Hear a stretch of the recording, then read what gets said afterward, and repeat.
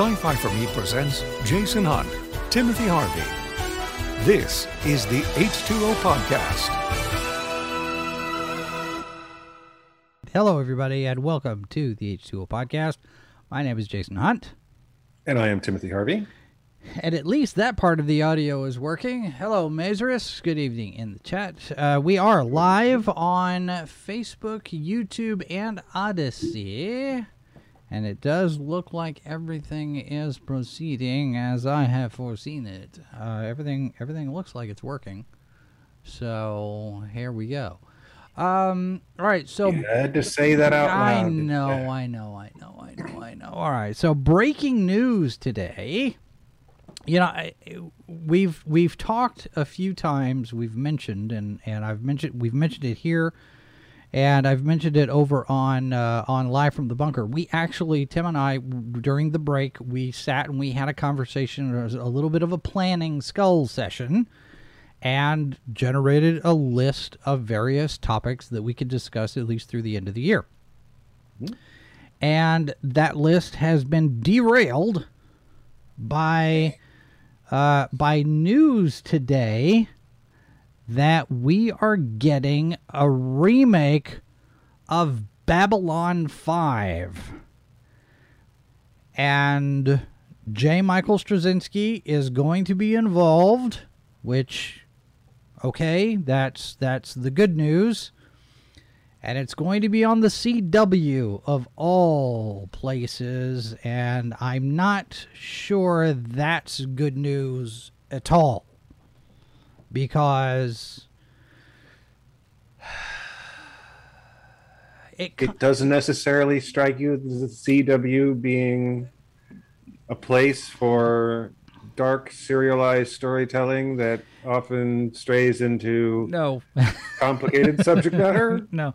Well, see, okay, outside of the Arrowverse, which has sometimes had a tendency to get dark and complicated and all of that, you know, Berlanti's crew thrives on the angst, almost teen 20-something angst drama that you'd get with, and you know, the CW made its bones on stuff like Dawson's Creek and Gossip Girl, and you know, sure, the Vampire Diaries and these kind of things, and all of those shows share one characteristic in that at least a half a dozen times per season, at least one character is going to cry over something. It's that kind of show. It's that kind of network. And I remember when I worked for a CW affiliate, one of the things that they were talking about when UPN and the WB merged, and I think it was UPN, yeah, when UPN and WB, when everything merged and we got the CW at the beginning of all of this, nobody knew what to expect. Nobody knew what audience they were going to pull in. They had their programming block, and they had their idea of what their network was going to be like. And after a couple, 2-3 years, it turns out, surprisingly, that the CW was not just appealing to the 20-something women demographic, but also the 50-something women demographic, because basically what they were looking at is completely unexpected by all of their planning and scheming and whatnot. They suddenly found that not only were women watching, but their mothers were watching, and they were watching some of these shows together. And we got the data on this stuff, and I'm like, oh, okay, that's very odd, but such as it is. 2 years later, we're going into all of the superhero things. You know, we had Supernatural on there already, but then Arrow pops in and blows the door off of Capes, and the demographic shift from there with the CW Right. it's almost enough to give you whiplash. I mean, in a previous incarnation, this was the network for Felicity. But you know, the as much as the argument is there to be made, considering we have so many choices now, right? Yeah. So you end up, the argument goes, well, let's find our niche, grab hold of that audience, and hold on tight. Yeah. But at the same time, there's risks to that as well. So I could very easily see studio people going, you know, we've got these folks. Great. That's fantastic. But we're looking 5 years down the line, 10 years down the line, and we're asking ourselves, as much as we can schedule out that far, because, of course, the industry shifts as much as it does. Yeah. Maybe they're looking at it and going, you know what? Maybe we want to see if we can expand this audience and see what we can get in. And quite frankly, I mean... I think part of it, too, is you've had, on the CW, you've had the 100, which is a future, it's a futuristic science fiction. I don't know that I would describe it necessarily as dystopian, but it kind of is. These are the survivors of a worldwide disaster, and they send the kids back to the planet to see if they can survive and all of that. But given that CW is partially owned by Warner Brothers, and Warner Television produced the original show, and they're going to produce the new show, then I guess it makes a certain amount of sense that it would live on the CW, because we're all in the keeping it in the family, as it were. Sure. My biggest concern, though, would be that you look at, and I don't watch every CW show. What? I can't speak. What? Heresy, sir. Heresy. I barely watch any CW show right now. And nothing wrong with the CW. If you're a fan of the CW, if you're a fan of all the comic shows that are on the CW, that's great, fantastic. Right now, I am behind. Okay, I'm just seriously behind on all my superhero television. So it's not a question of active avoidance. It's a question of one of these days I'm going to binge like crazy. Yeah. But because I've quite enjoyed a lot of the Berlanti shows, right? There's whether or not they're particularly faithful adaptations of the comics, which is not something that you really should be expecting from media at this point. There's been a long history of this stuff being not faithful to the comics. That's good and bad. I mean, there's pros and cons to that. But one of the things that Babylon 5 always did really well was that they didn't cast... The entire cast was not full of young, beautiful people. Right. It was full of some people who were young and beautiful, and some folks who were not. And there was a very different vibe to a lot, and it was hardly, and this is not a, that's a thing that's always been on TV. It's not a CW thing, right? So I mean, right. The casting attractive people to play parts in your show is how it works.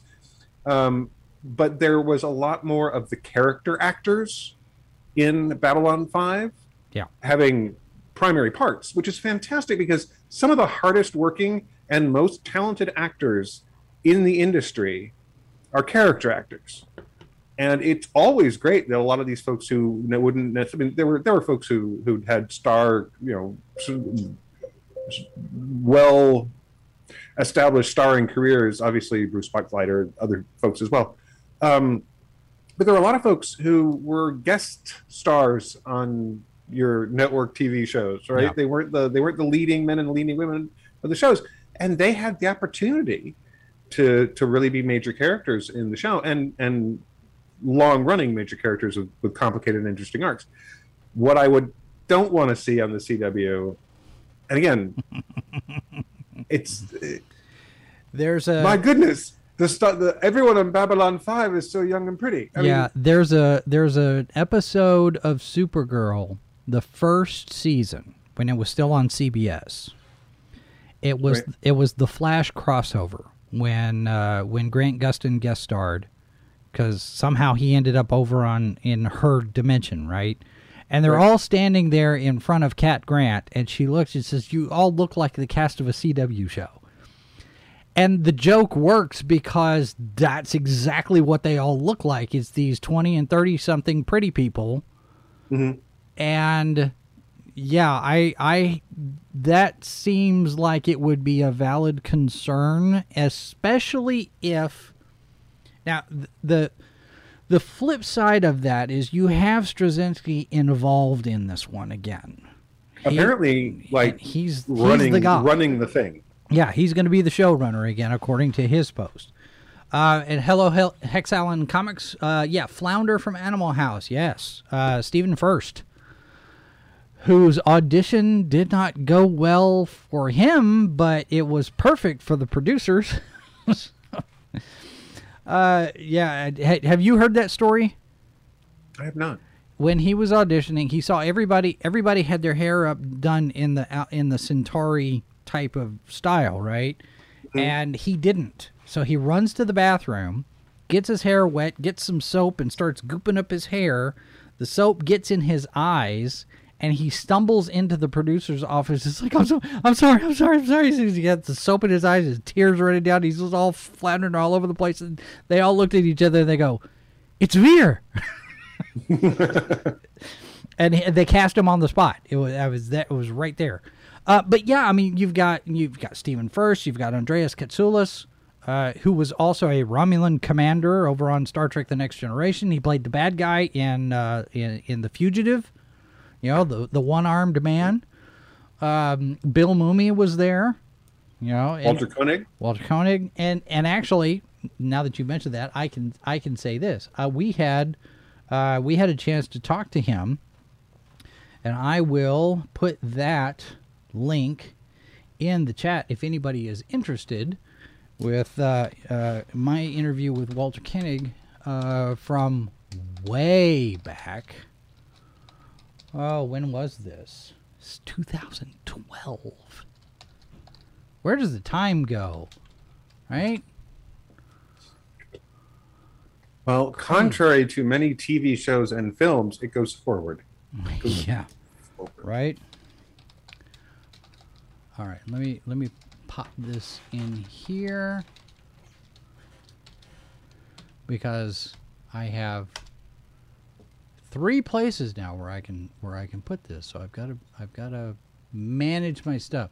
Now the thing is, on some of this, you have the question because it's not going to be a continuation.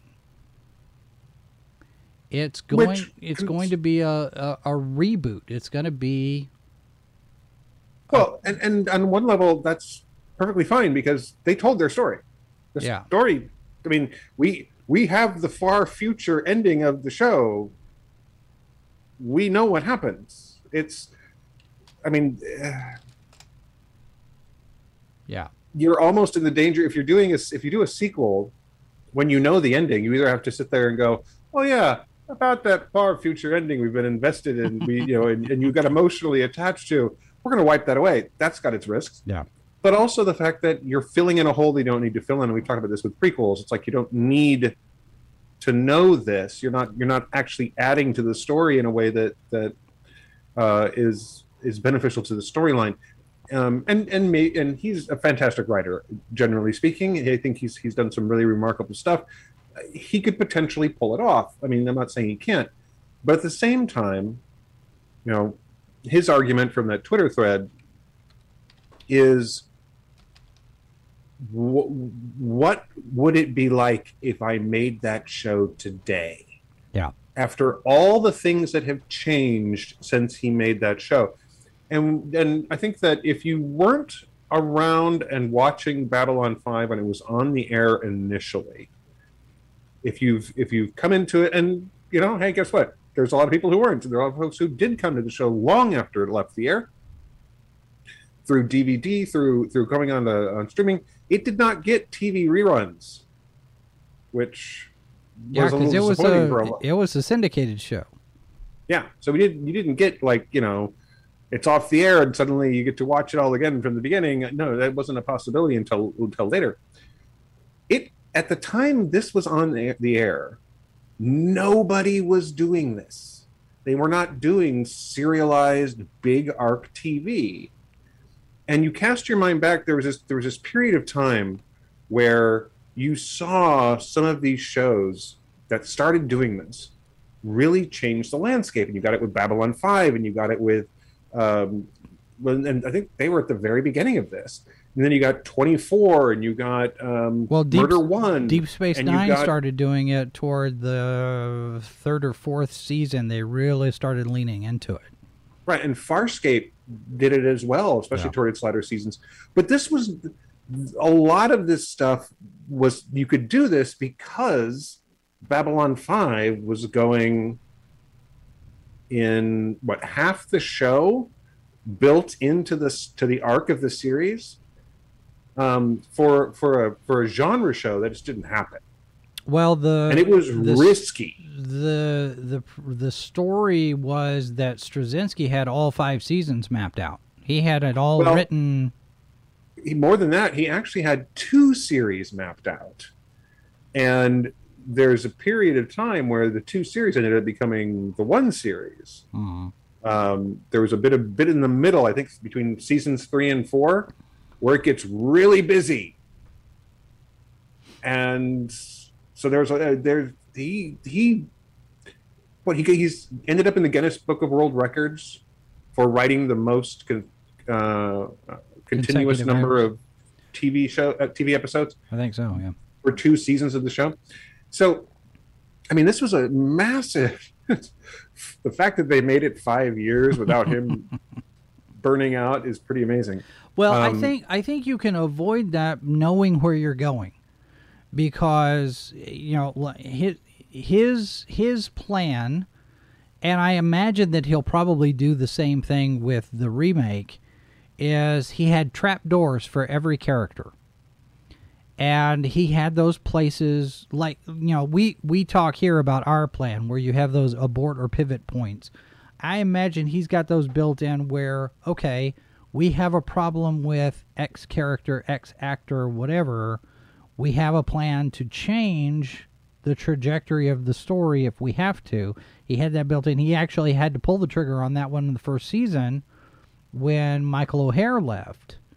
And at the time, nobody knew why O'Hare had left the show.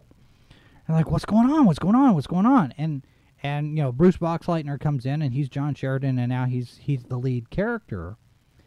But Michael O'Hare was apparently dealing with schizophrenia, and it was affecting his work. It was affecting his ability to perform. And he and Straczynski, Straczynski was going to give him the time off. He was going to, I guess, shut down the show and wait. And O'Hare was like, no, we're not going to put all those people out of work. Just, cut me loose and let me go deal with it. And Straczynski kept it a secret until after O'Hare died. And then everybody went, oh, that's heavy. Because it is. I mean, this is not something that at the time especially, if the word had gotten out that he was dealing with that kind of problem, who knows what would have happened. Right. But Straczynski does say, no, go ahead. It was a risky show. Yeah. In fact, it was, we talk about the 5 years the show was on the air, and it was almost 4 years that it was on the air because it wasn't going to get a 5th season. But I mean, it was a risky show in a lot of ways. The serialization, the fact that it was very CGI heavy for the time. It was one of the first shows that used CG. And you consider that a lot of that CGI does not hold up, but a lot of it in a very stylized way still works. Yeah. And I think some of that, it comes down to being, if you're old enough to remember the pre-CGI dodgy effects that we would get for, if you didn't have a big budget, you may do, and they actually do a pretty good job with what they got. It like I said, it doesn't age well, but especially at the time, it was very interesting and visually dynamic. And there's a lot going on in those 5 years. And I've been thinking about this since you brought it up. He's far from the first creator to go back and either retell one of his stories from a different point of view, or to pick up a story long after the fact he's put it down. Of course, the Foundation's series is running over on Apple Plus, and of course, Asimov linked together at the tail end of his life. He linked together pretty much everything he ever wrote, aside from the mystery short stories, into one giant world. And you see this, creators he's not the first creator to come back and do this, but unlike, say, Neil Gaiman doing the version of the Sandman that is essentially this is the adaptation of the comic I wrote, except we've decided that it's going to take place now as opposed to starting in the 80s. All right. Yeah. Okay. So there's your change. It's not a period piece. It's present day. Okay, cool. Wait. I cannot wrap my head around the 80s being a period piece. It's not that far back. It's not. Does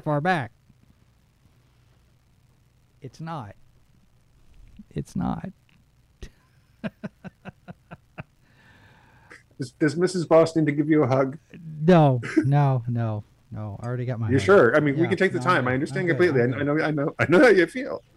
But when I hear period piece, I'm thinking, Victorian era or Wild West, and that kind of thing, late 1800s. Well, the problem is that the period keeps moving forward. It's kind of like classic rock. It's like, okay, guys. Yeah. Oh, don't get me started on that. Okay, yeah. I mean, there's the classic rock station here in Kansas City plays some stuff that is just not classic rock at all. Somebody I saw, I can't remember which music video I was watching. I was going back and I was catching up on some, had music videos as like the background noise while I was working, and it was Stabbing Westward. All right, so if you're not familiar with Stabbing Westward, I'm not. Think Nine Inch Nails with less. Trent Reznor really leaned into the kind of creepy factor occasionally. Yeah. Stabbing Westward was like that, only with prettier people. Mazers is familiar with Stabbing Westward. Okay, there you go. And their first album, I'm still a big fan of their first album. But it's very Nine Inch Nails like, right? So somebody in the comment field, I happened to look over and was watching the music video, and I scrolled down a little bit, made the mistake of looking at comments, and somebody said something like, "This is classic rock at its finest," and I was like, "Oh, no, no, it's not." No. I really enjoy this song, but I have news. It came out in like 1996. Yeah. Okay, yeah. That's not classic rock. It's not. There's somebody at the radio station who's got a thing for Green Day, I think, and every now and again we'll get something from them. I think that's not classic rock. That is not classic rock. Is the Beatles, Rolling Stones, the Doobie Brothers, the Eagles. Well, it's okay because Clapton. Here's where we start. Here's where we break the internet, right? So we've already done that once. Yeah. So classic rock, yes, okay. So Hendrix, Cream, the Beatles, the Stones, all very blues influenced musicians, right? So yes. Classic rock comes heavily influenced by black music, the blues, by jazz. R&B, it's got a certain kinds of experimental aspects to it because it's moving over into some of this stuff. It's what gets you into prog rock, right? With Yes and Pink Floyd and all this kind of stuff. Yeah. Moody Blues and this sort of thing. But it's a very distinct period of time where these these musicians were really, these are the folks who were looking at Elvis Presley being influenced by Muddy Waters, yeah, being yeah. influenced by, you know, Robert Johnson, and this sort of stuff. That's classic rock. ZZ Top. So ZZ Top's the tail end of that, though. Yeah. I mean, ZZ Top sort of. But you talk about Muddy Waters and the influence of the blues. ZZ Top really had a lot of that too. Oh yeah, well, but they carried that on. They carried on, and they were not the only ones, but they were a bunch of the musicians who continued to play the music that we consider classic, classic rock, well into, the hair metal days and the grunge days and all these different things. Really, folks. About 19. I'd say the cutoff for classic rock is what, 80 at the latest.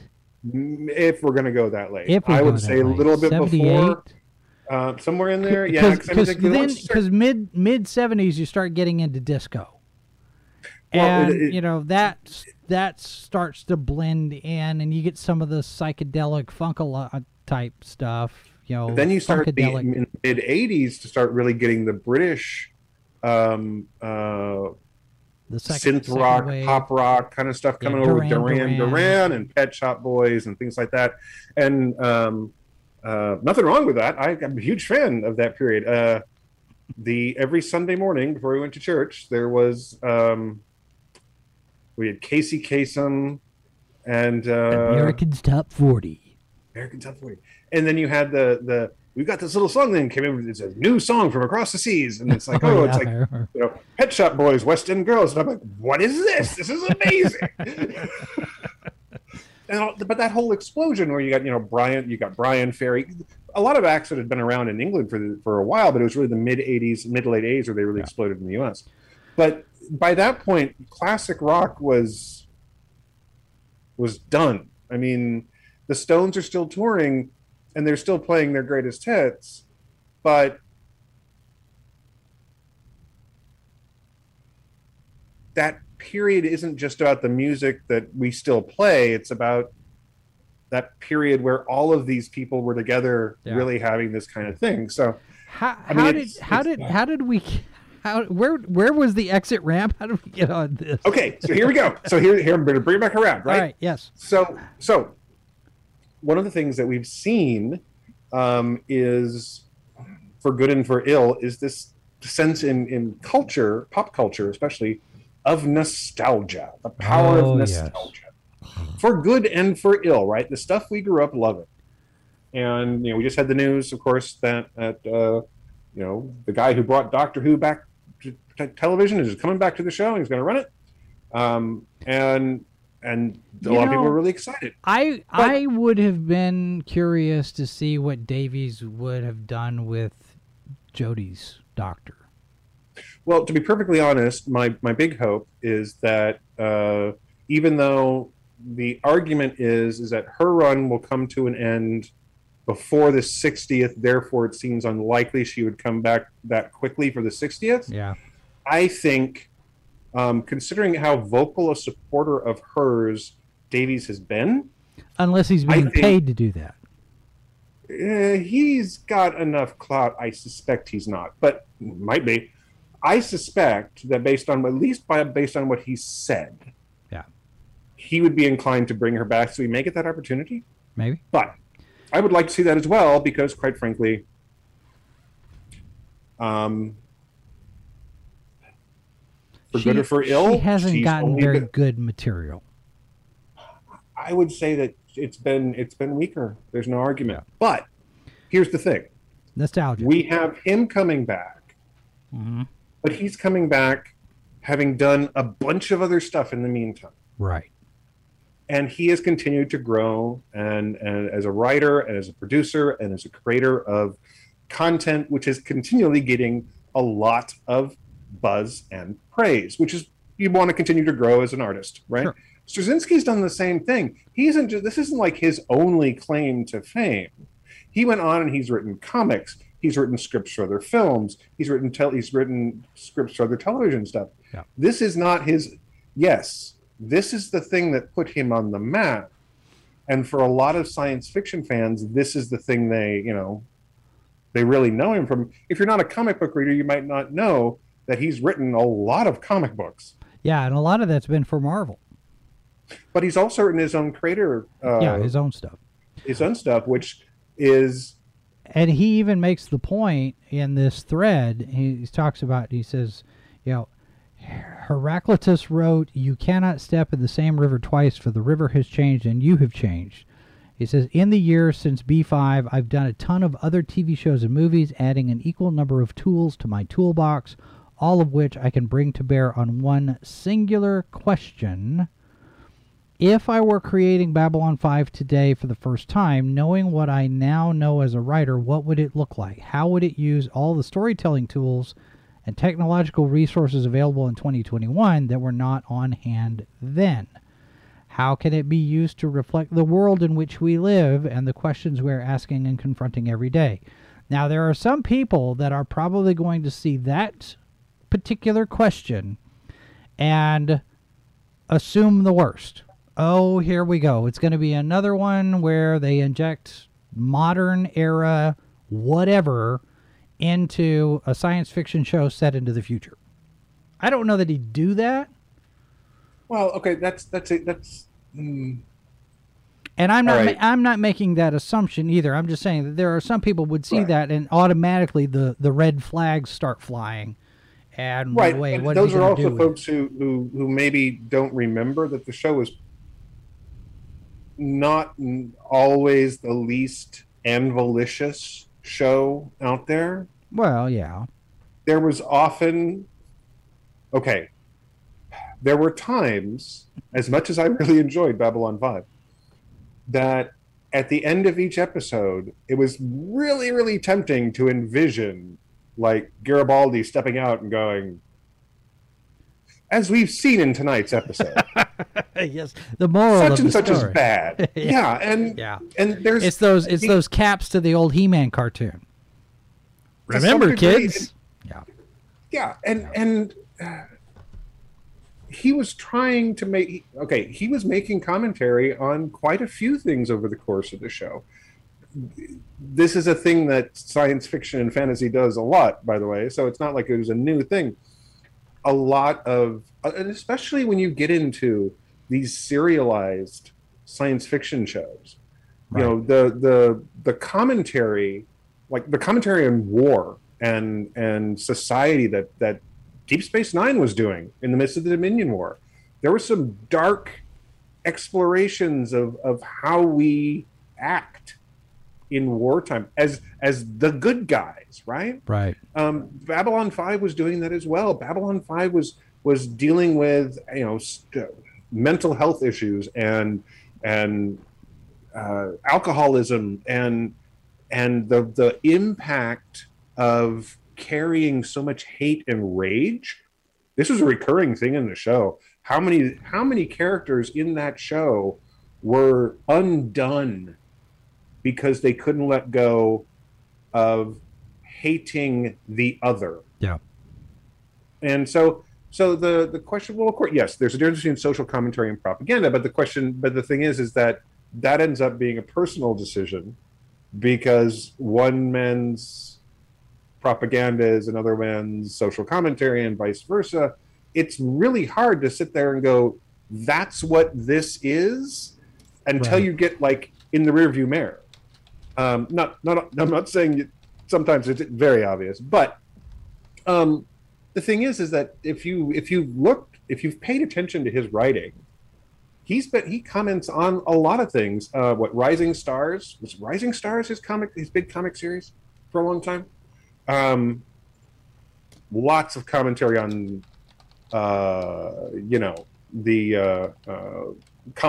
superheroes in general. There's certainly a lot he probably wants to say in the course of the show, just like there was back when he did the first show, the first version of it.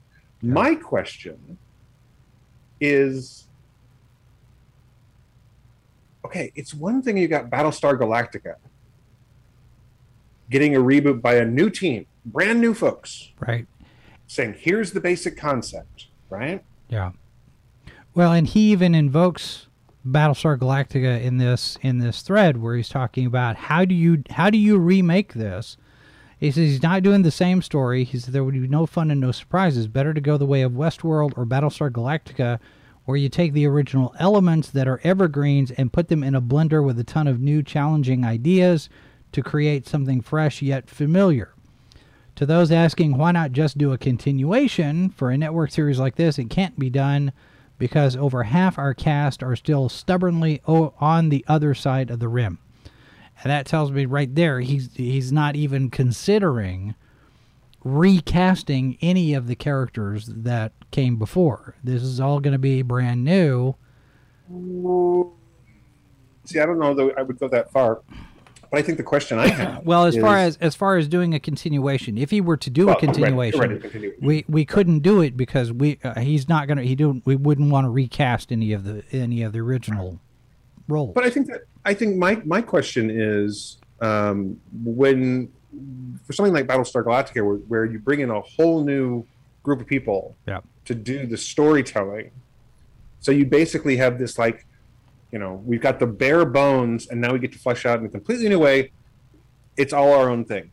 Very rarely do you get the original creator of a show to come back and rebuild the show from the ground up as a brand new show with the same basic concept, which we're presuming, by the way, we're making several assumptions here. We're presuming it's about a space station called Babylon 5. I would imagine it seems like a fairly safe assumption, but we could be wrong. So, I mean, how do you create a new thing? And as a creator, I can see this being something to be really excited about. Yeah. Create a new thing based on a concept you had and you already did the thing, but give it a brand new spin, and still bring in the fans who love the original thing, knowing that if you give them something completely new and not what necessarily made them fans of the original. I think if Straczynski was not involved, you'd have a whole lot more people concerned over it, especially given that it's at the CW.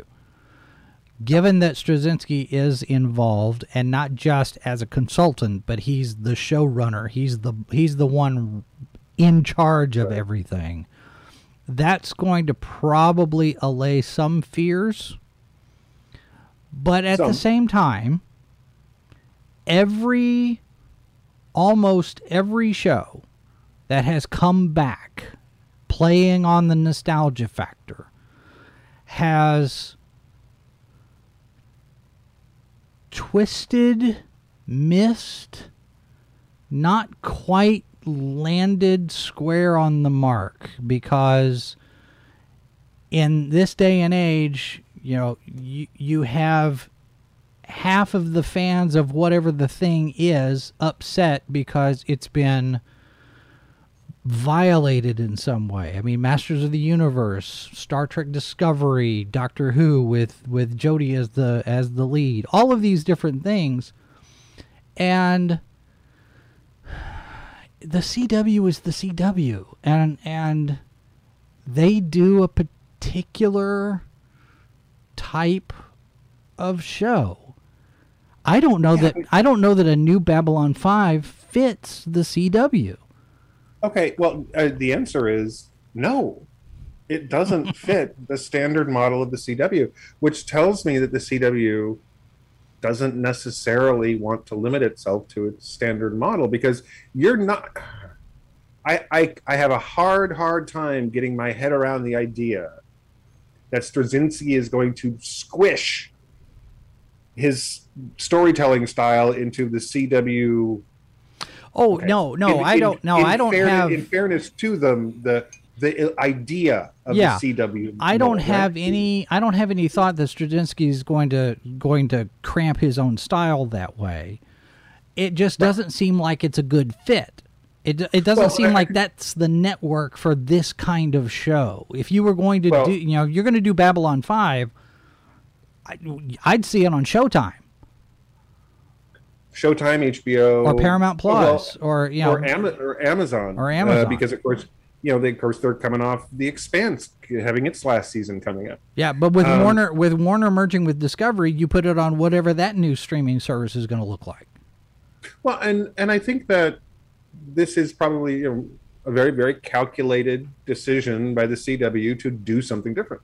Yeah, and to bring in more eyes. You know, it's I was just watching a thing on a YouTube video on Space 1999. Mm-hmm. And how it started off as a different show, an entirely different show. And the fact that it was going to get an American, it was, you know, the Andersons are doing all this stuff for American audiences.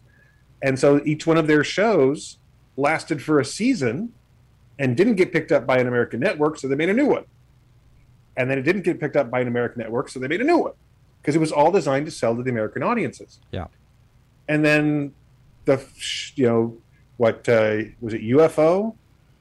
It was going to UFO season 2, and then it became Space 1999.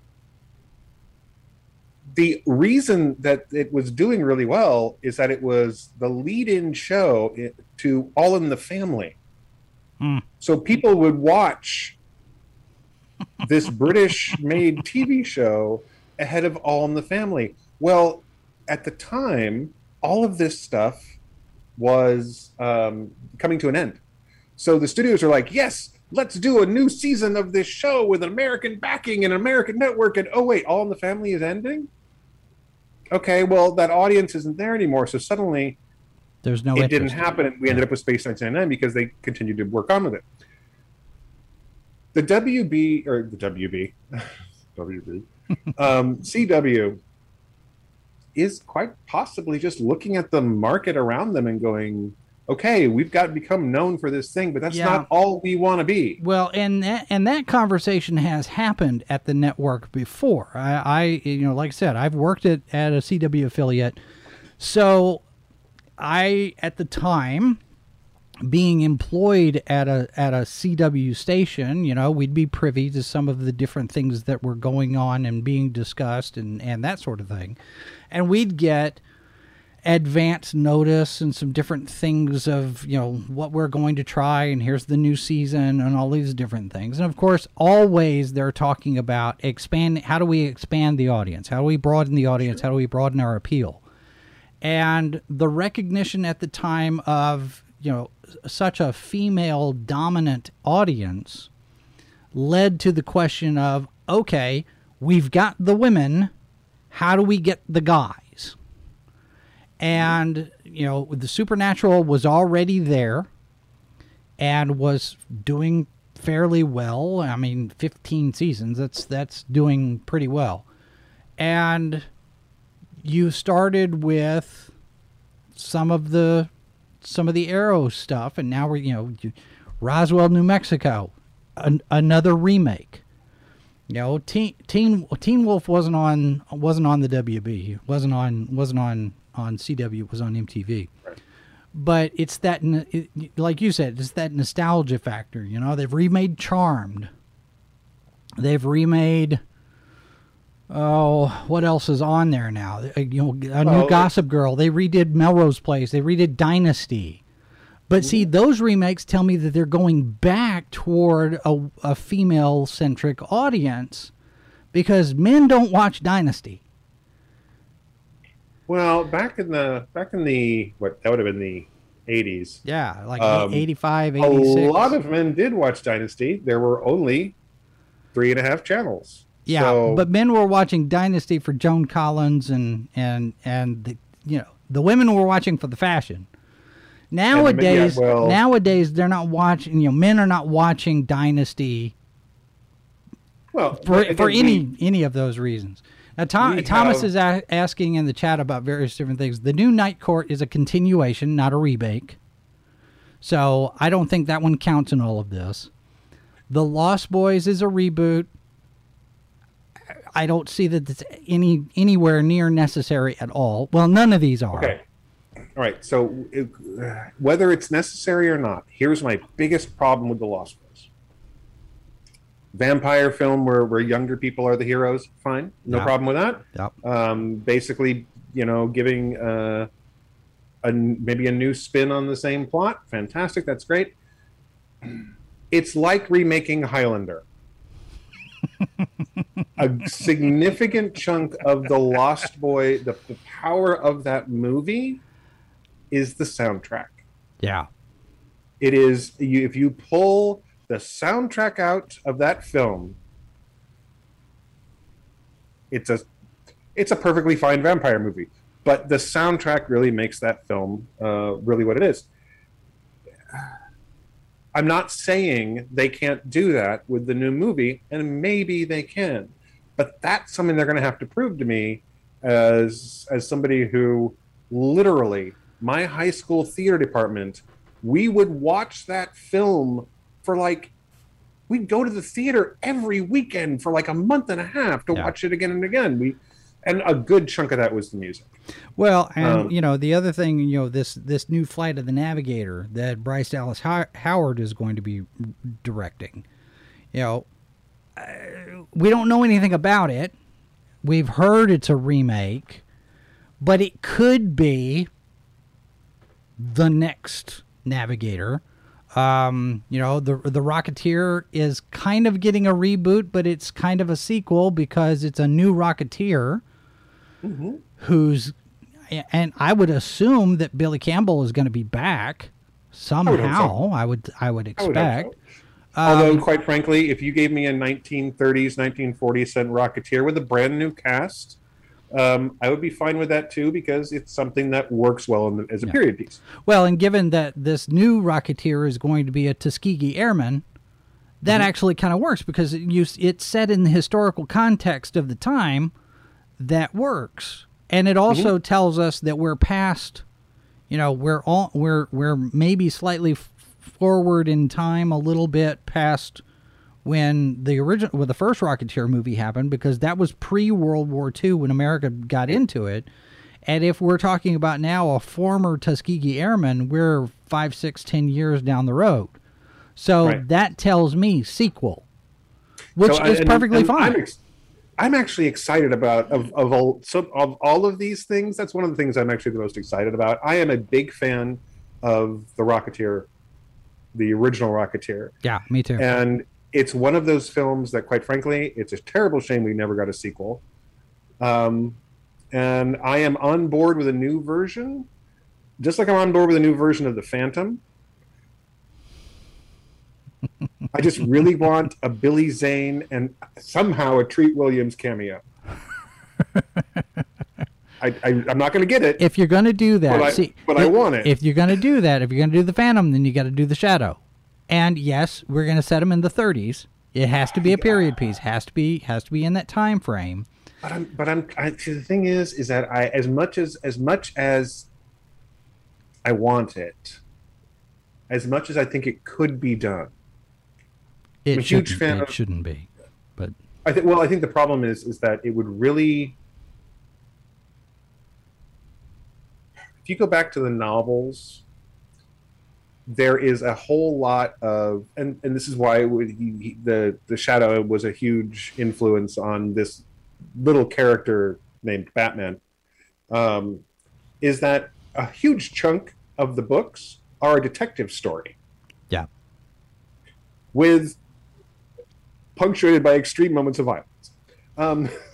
Lots of villains getting shot, but good.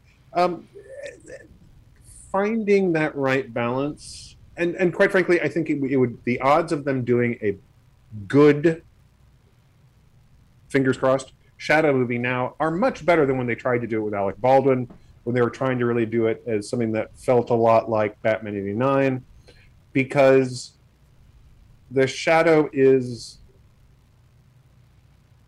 in its truest form, very dark storytelling. Oh, no question. And I think that there's ways you can do that, but I fear. My thing is, if you were to do, bring it into the modern era. Yeah, but if you were to do the Shadow now, after all of these years where we've had grim and gritty since Batman 89, The Killing Joke, Watchmen, Dark Knight Returns, and all of that, because the only way to do realistic is to do gritty, right? You know, it's that mentality. I don't know that it would play as well because now it's played out. So interestingly enough, the Shadow is a comic book. Yes, Dynamite, I think. I don't think there's a current series, but there's been quite a few over the last couple of decades. Yeah. DC has had it. Dynamite has had it. Somebody else had it. And the Shadow has appeared as varying degrees of scary to a little crazy. And like he's come across as almost like a maniacal sociopath. There's different ways to deal with the character. I think the problem is that the Shadow is a character of his time. He's a character of the gangster era, of Prohibition, of pre-World War II, of this idea where the mobs controlled the cities, right? He's still a Dynamite. Yeah. And I think that you while there's no question that organized crime continues to this day, the sort of the gangster mythology, right? It's really the 1930s, 20s, 30s, early 40s. Yep. And frankly, the Shadow works the best there because now he's a vigilante killer, and they have one of those. They call him the Punisher, and yeah, the Shadow works best as a period. That's my personal opinion. I realize people disagree. That's fine. They're wrong, but yeah. Marie in the chat says, "Nice to see you both. You've picked a hot topic tonight." Well, we need to stay on topic, yes, because we've strayed afield. We're doing a lot of speculating here. Well, and and it takes us to other places. The other part of that, and I want to bring this up too, because now we're talking about completely redoing everything, and in all of the coverage of the new series, they're talking about John Sheridan, which is Bruce Boxleitner's character. They're not talking about Sinclair, which was Michael O'Hare's character in the first season, the commander of the station. So I'm wondering if this new version is just going to start with Sheridan and completely do away and dispense with the Sinclair character, maybe out of respect for Michael O'Hare. Potentially, or the fact that he didn't really have much of a story since O'Hare left after the first season, and it's all Sheridan from then on out. But there is this post from Claudia Christian, who played Commander Ivanova. What was that? What was that quote that she's? It's a meme. I am vengeance or whatever. She's having this whole thing right. about I'm about to destroy you type of thing. But she posts here. She's this was 8 hours ago now. I know some of you saw the announcement that WB is doing a B5 reboot series, and I know you have lots of questions for me, like, are you playing Ivanova? Are there going to be telepaths? What year is it taking place? And she says, I know nothing. Zip nada. Joe has kept us in the loop from day one on this because he wants us involved in the show, with the show, but we have no idea at this time what's in the script or what the story is. Only Joe knows that for now, so you should go bug him about it. He won't tell you, but the results should be amusing. I personally am grateful that I will once again be uttering the Great Maker's fabulous dialogue, but I know not what that will entail. So she's already acknowledging the possibility, and the likelihood, seems like, from what she's saying here, that she's going to be involved in some way. Probably not as Ivanova. What if he populates the station with all brand new characters and just takes the concept, the idea, and puts a whole new cast in there? Well, quite frankly, I think that would be something that there'd be a real attractiveness to doing, and you could actually bring back as many of the original cast who want to come back as the characters they were playing. She could be back as Villanova, but as a version of that character who interacts with this cast in a whole different way. Mm-hmm. So I mean, that would actually give you a fair amount of freedom to bring back cast members as versions of the characters, the next universe over, right? Sure. And so you get the fans going, yes, Sheridan is back. What if this ends up being Babylon 6? Because we had it's the 5th station because the other 4 were destroyed. What if, and I'm not, pure speculation on my part, I'm just throwing this out there just for giggles, but if it's Babylon 6, it could still be a reboot and a sequel at the same time. There's a lot of different things they could do here. Yeah. I think that the biggest concern that you can have here is that Straczynski just doesn't have enough fresh ideas to make this show work, and that seems unlikely considering his particular track record. Yeah. I think that when we've talked about some of these reboots and remakes before, and how some of the times it ends up being the biggest fans of the original thing are not necessarily the folks to make the new version because they're too close to it. They've latched onto something where they feel like this is a comedy now. It's like, well, yeah, no, it's funny in retrospect. It's not supposed to be a comedy though, and you've missed the mark. But you have somebody like Nicholas Meyer coming in doing Star Trek 2. Mm-hmm.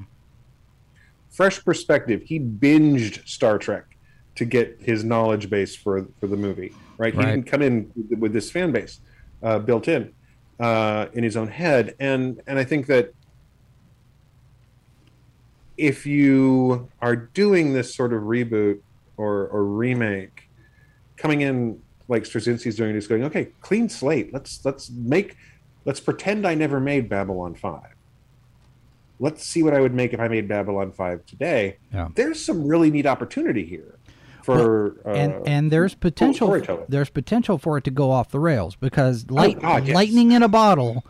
The chemistry between Peter Jurasik and Andreas Katsulas as Londo and Jakar, that was not fake.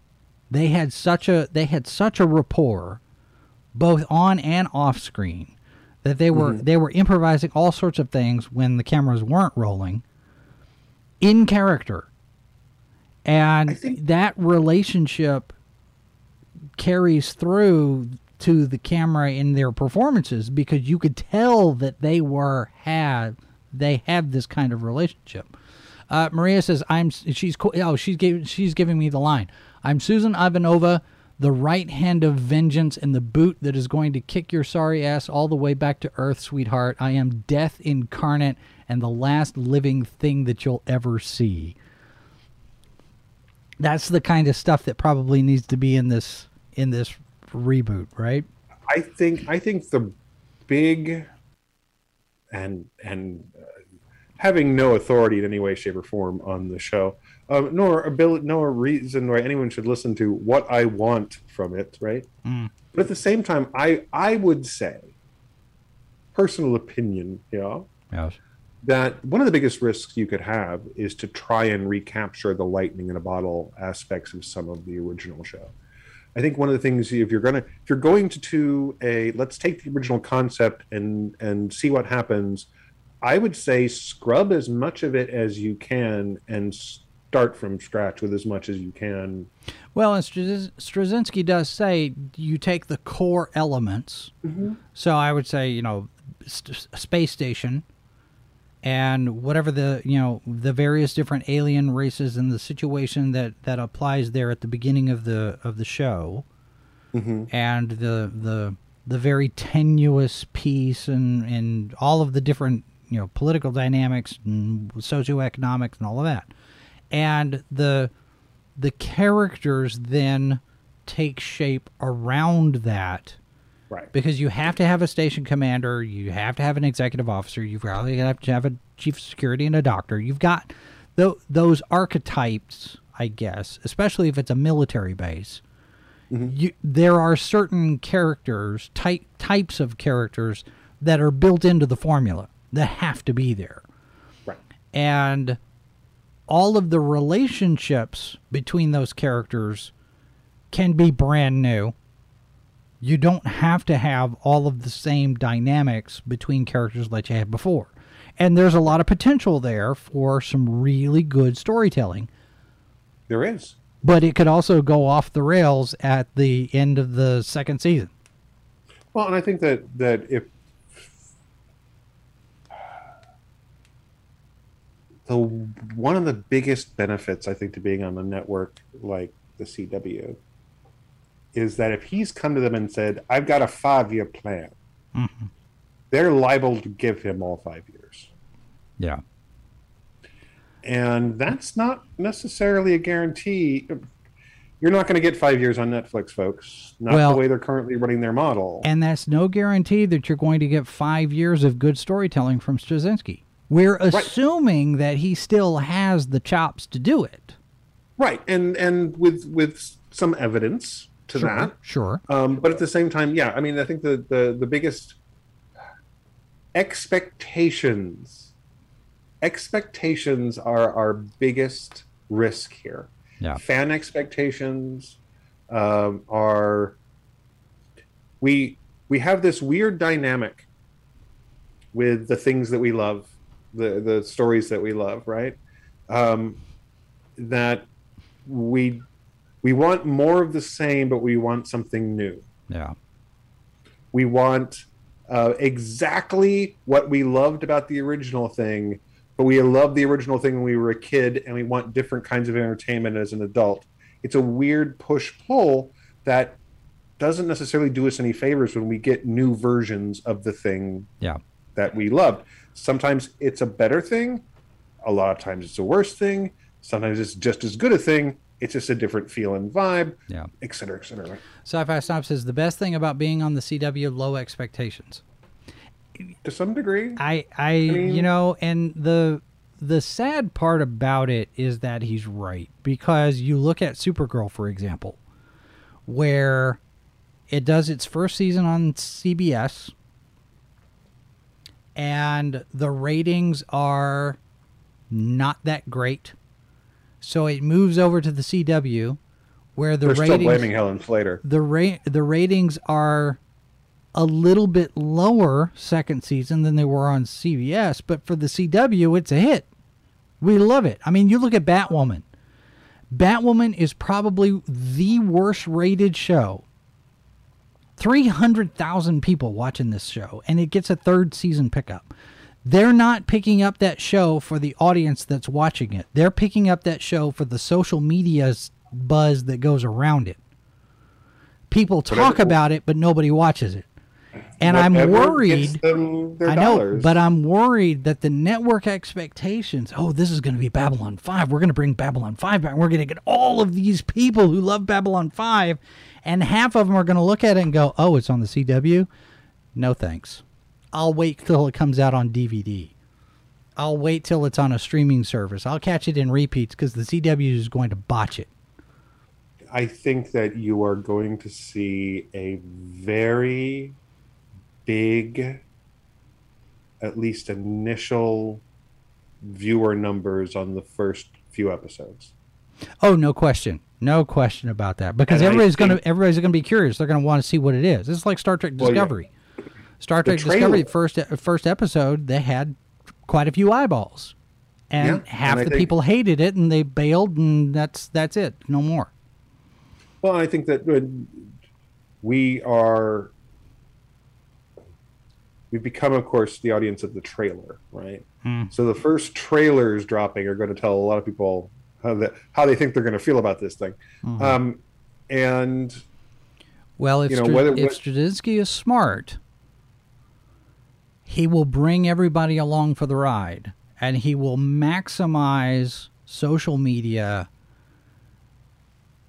scripts, photographs, behind the scenes rehearsals, and here's this page, and here's this storyboard, and here's this, and build up the hype using all of the social media tools at his disposal. Well, he's already got a built-in audience for this, just because the not only the fan base of the show, but also the folks who know how influential the show was, and continues to be. By the way, I mean, it's also this is not it's over and done.